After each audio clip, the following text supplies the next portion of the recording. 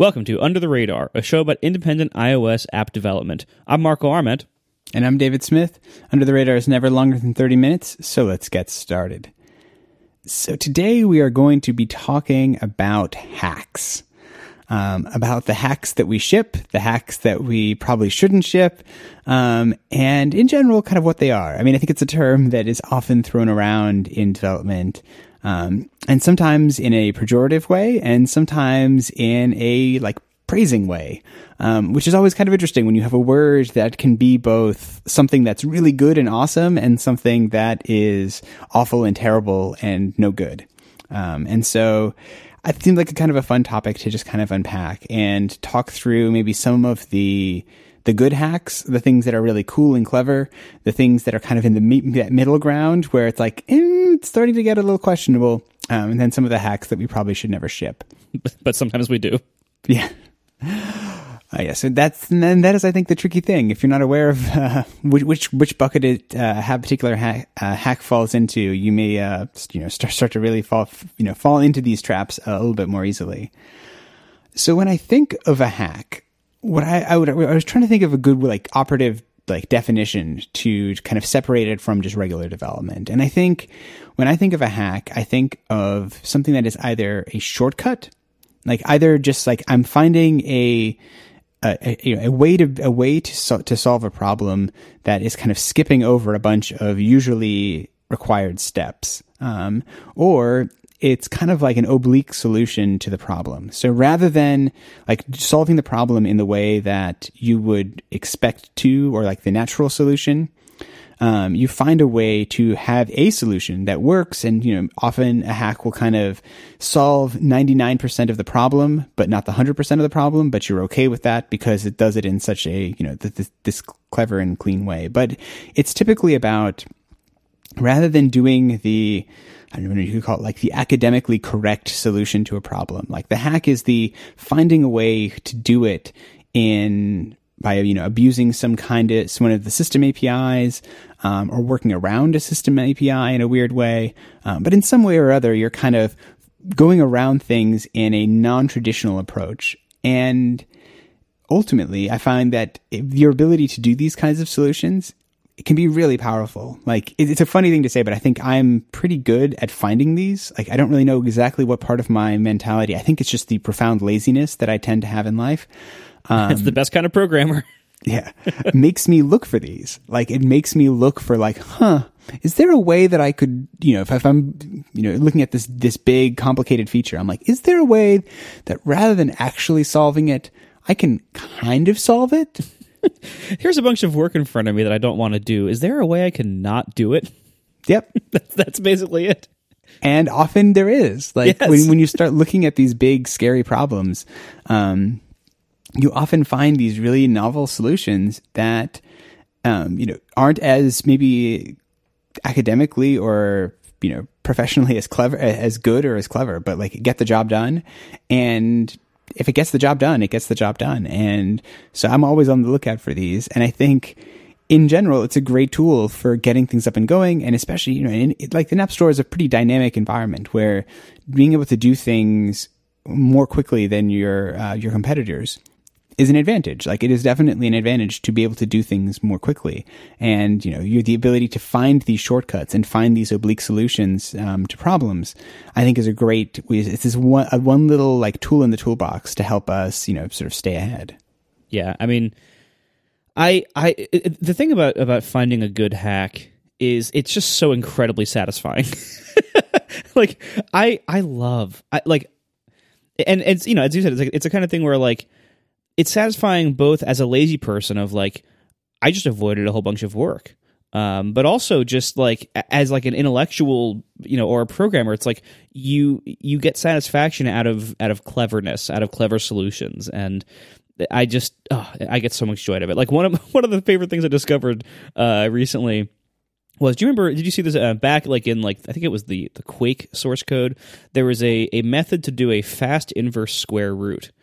And this is something that games have to do a lot while rendering textures and stuff. And if you, and like square roots operations are complex mathematically, but there was a way that I just found it. It's in Quake 3 Arena in the code, and like John Carmack is famous for being like an incredible programmer with this kind of stuff, and he probably wrote this or adapted this from whatever, and like you totally bypass doing an actual reverse square root operation or inverse square root operation by just like a bit of like bit shifting and quick math that's really fast to do on processors. And it includes this weirdo constant. You like bit shift by this one weird constant, like 5F37 something. And in the source code, he actually wrote, what the F? Like next to it, like, what is this number? But it works, and it generates like an approximation of the value that you need. And it's something like 99% accurate, which is like good enough for a game purpose, in way less time on the processor than doing like the actual mathematically correct operation. That is an amazing, amazing hack. And that like the day that was discovered by somebody must have felt amazing. Like, and like, so, like whenever I have like, a day like, usually I don't have a day like that where I discover a new way to do math, but, but, I do often find like time savers, or shortcuts or the ability, as you said earlier, like the ability to like, to do something that I wasn't supposed to be able to do, maybe like styling a certain element a certain way in the app, or a certain UI behavior or a certain animation, getting it quite right. And really, like the best apps are filled with glorious, awful hacks because usually to do whatever is considered making an app great at any given time almost always involves some degree of like clever or horrendous hacks. Because oftentimes you're working around UI framework limitations or abilities of the platform that are possible but really hard, or kind of edge cases that you don't usually need to do. And if you do glorious hacks effectively, you can set your app ahead. You can make an app that people that people take notice of, that does something noteworthy or newsworthy, and that can help you. Not to mention the fact that as an independent, it can save you a bunch of time if you learn how to hack well. But I think it's a question of like deciding when to try to find a glorious hack to something and when to just say no thanks. And that's trickier than some of the hacks themselves. Yeah, though I do think it's like, I think what you just hit on there is I think the best kind of hack, like the one that I think is so, it's like the thing that I love is when you are able to use a hack to do something that shouldn't be possible. Right. Given whatever kind of what you're defining as possible, but like you come up with a way to do something like, in that example, it's like doing this math operation really, efficiently. Like that shouldn't be possible. Like it's, you should only be able to do the math the way the math is, but like it's just somehow you're able to do it. And from an app perspective, it's like, if you can do this thing that shouldn't really be possible, but you find a way to do it, then you're necessarily like putting yourself at an advantage towards your competitors, because from their perspective, it still is impossible. Like it still is ridiculously computationally intensive, or just, a lot of times you'll run into these things in, there's just, you find a way to hack with the frameworks that Apple gives us in a way that allows you to do something. And like the one that I am still probably to this day the most proud of was in Pedometer++, which, it's a step counter. And so I'm added a feature where it could show you your step count as the badge for the application itself. I mean, that alone is a hack, right? The idea of using like the red alert badge as to represent a value that's like in the thousands as a step count instead of like a message count or something, that is itself a glorious hack. Yeah. Nope, but that's not even the cool hack. Like that was just kind of like, I wonder if I can think of, because this was in the days before Today View widgets, and so I was like, how can I show you your step count without launching the app? Like, oh, what if I make it a badge? Okay, that's great, and it worked all right. And turns out though that once you get to really big numbers of badges, because I'm abusing the API, I discovered that it would start to truncate. So once you got to above. Typically it was about 10,000, the 10,000s of steps. So once you hit 20,000 steps, the badge would start to truncate, and it would just be like, 2.6, is all that would show when you, rather than showing the actual step count. And for a while, I was just like, oh, that's fine. Like, how often are people actually going to, does it really matter that once you've hit 20,000 steps that it truncates? But it bothered me. Like, cause in the back of my mind, I'm like, I really don't like that. There's got to be a way to work around it. And one day, of course, it was while I was taking a shower, because that's where I have all my best ideas. Of course. I had the thought, I was like, I wonder if I can, rather than, if the actual number that I display there is important for what gets truncated, because it's why when it goes from 10,000 to 20,000, it starts to truncate. And it turns out it gets truncated if you have, the numbers are too wide because it's proportional font. And so if I put a lot of ones in the number that gets displayed, it doesn't get truncated. This is why 10,000 doesn't get truncated, but 2,000 does, because 2,000 is wider. And so once I had that, try that out, then what I started to think is like, what if I just change the step count so that it always includes at least when it's 5 digits long, it has to include at least 1 and when it's gets longer, you start to increase the number of ones that it starts to do. And it worked.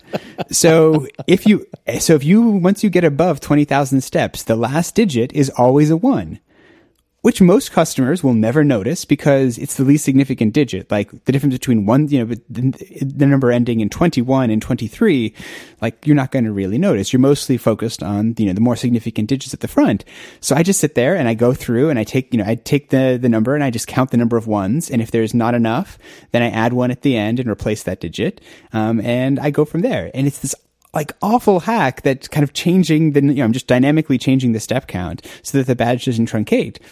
But it works. And so I was able to abuse this system API for badges that was never really intended to display, numbers in the 20,000s and 30,000s. Like if you have that many unread emails on the mail app, like that's not really telling you anything. It's just telling you have a lot of things.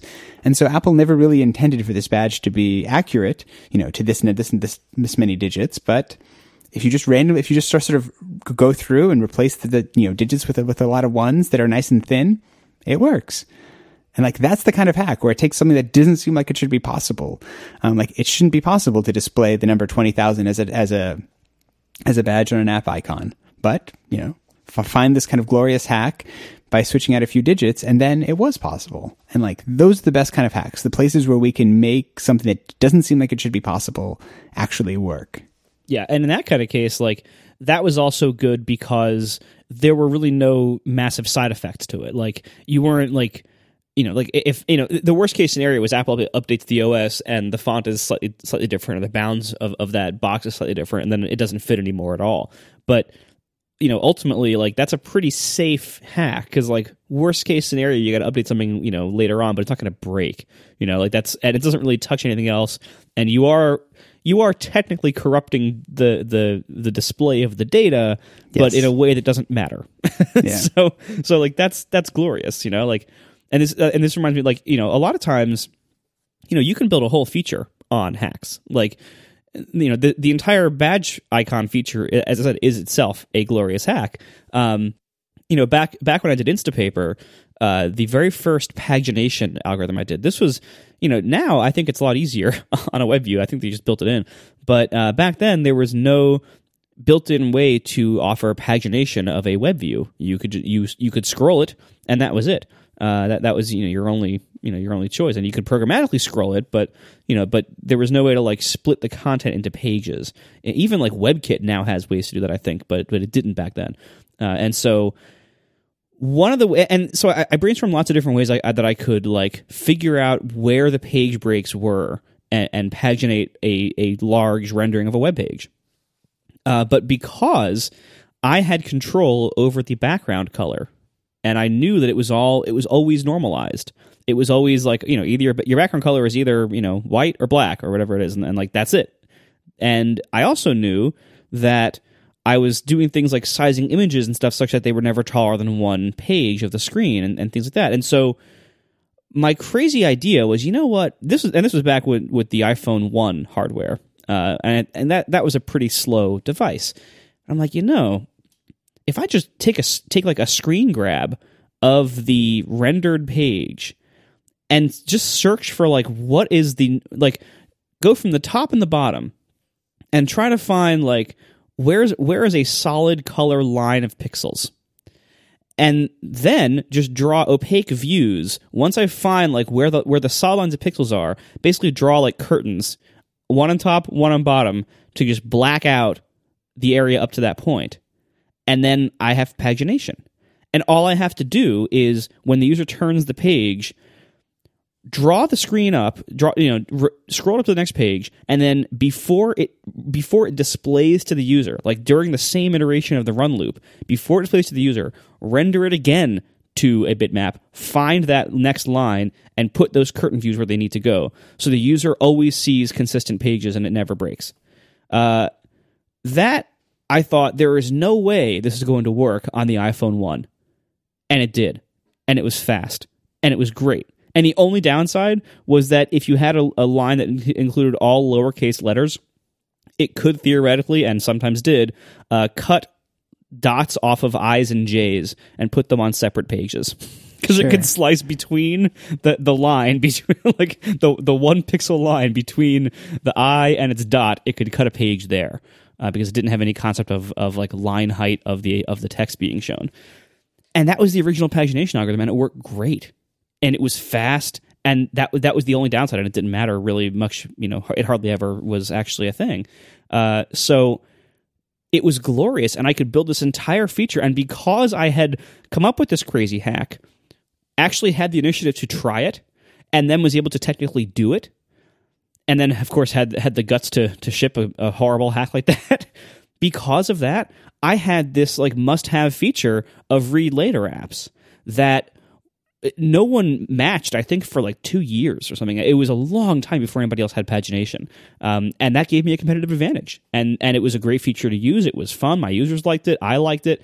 And so it was kind of like, the only downside was I didn't know if it would work in the future. And this is always a problem, but it seemed like a pretty safe bet. And it indeed did work. I think I did eventually change the algorithm, but I think it would have worked for basically indefinitely into the future, and I absolutely loved it. Yeah, and I think that speaks to some of the best sources of these kind of like these glorious great hacks, is whenever you can think of the problem from a completely different perspective. So in this case, you took something that was like the usual solutions would involve dealing with the HTML, right? Dealing with the text itself. And instead, you're like, rather than dealing with any of that stuff that sounds really hard, I'm just going to think of it as a bitmap. And like you completely take the problem and turn it around, when rather than dealing with like the really hard problem domain of like HTML layout and things that are just really hard problems, it's like, you know what? Bitmaps are easy. They're just arrays of arrays. Like that's a really, like anytime you can kind of find a way to do that, it's these really, like I remember when I was doing computer science at college, where you'd have these like, and obviously this was like an intentional exercise that this was a journey the professor was intentionally taking you on, where you start off with this really like naive solution that's kind of, really hard and tricky, and then all of a sudden you end up at the end of this journey and you're solving this problem in a really clever, like novel way. And usually there was this magic point where you, rather than solving the problem directly, it's like you went around back and came in the side door, and suddenly all these other things are possible. All these other things that like should be hard suddenly aren't hard, because, rather than dealing with text, you're dealing with pixels. Or rather than dealing with the obvious solution, you're dealing with something, differently. Like you're not dealing with the raw data itself. You just deal with some other kind of meta situation on it. And like that switch, that little like insight that you can have is usually the source, I think, of the best kind of hacks. We are sponsored this week by Dice. Dice has been helping tech professionals advance their careers for more than 20 years. They have the tools and insights needed to give you an edge. The Dice Careers mobile app is the premier tool to manage your tech career from anywhere. With thousands of positions from top companies, you'll find exactly what you're looking for. And if you're wondering what's next in your career, Dice's new career pathing tool can help you learn about new roles based on your job title and skills. They'll even show you which skills you'll need to make the next move. And so the Dice Careers Market Value Calculator allows you to understand what your skills are worth. You can discover your market value based not only on your job title and location, but also your specific skill set. So don't just look for a job, manage your entire tech career. And Dice will help you do that. Download the Dice mobile app, and you can learn more at dice.com/undertheradar. Once again, download the Dice mobile app and learn more at dice.com/undertheradar. Our thanks to Dice for sponsoring this show and all of Relay FM. So not all hacks are glorious, though.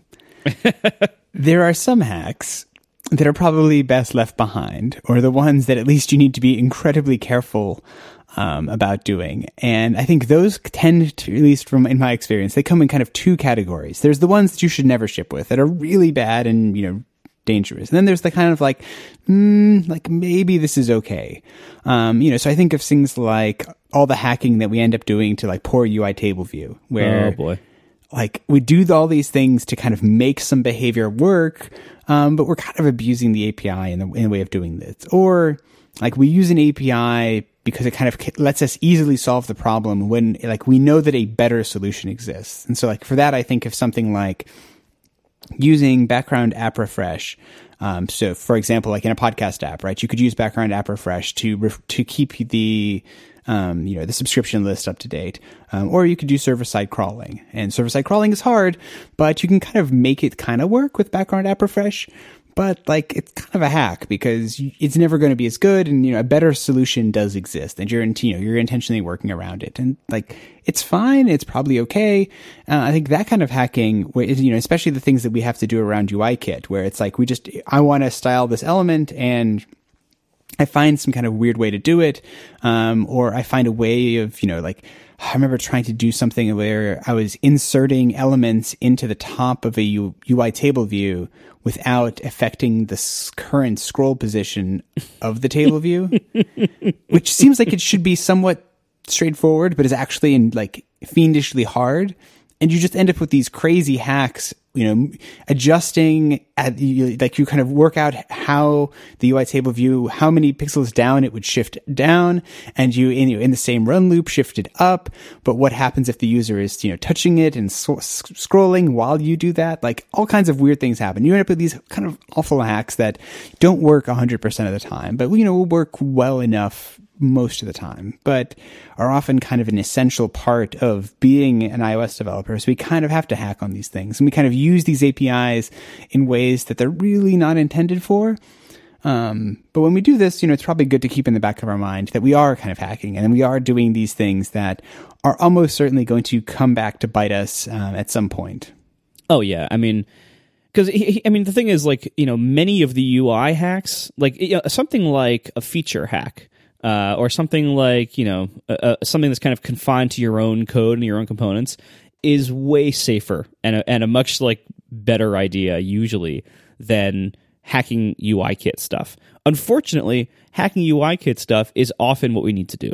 And this is what makes, so many of us depend on horrible hacks, and, much to the chagrin of the Apple staff members whose job it is to deal with us and the ramifications of us doing this.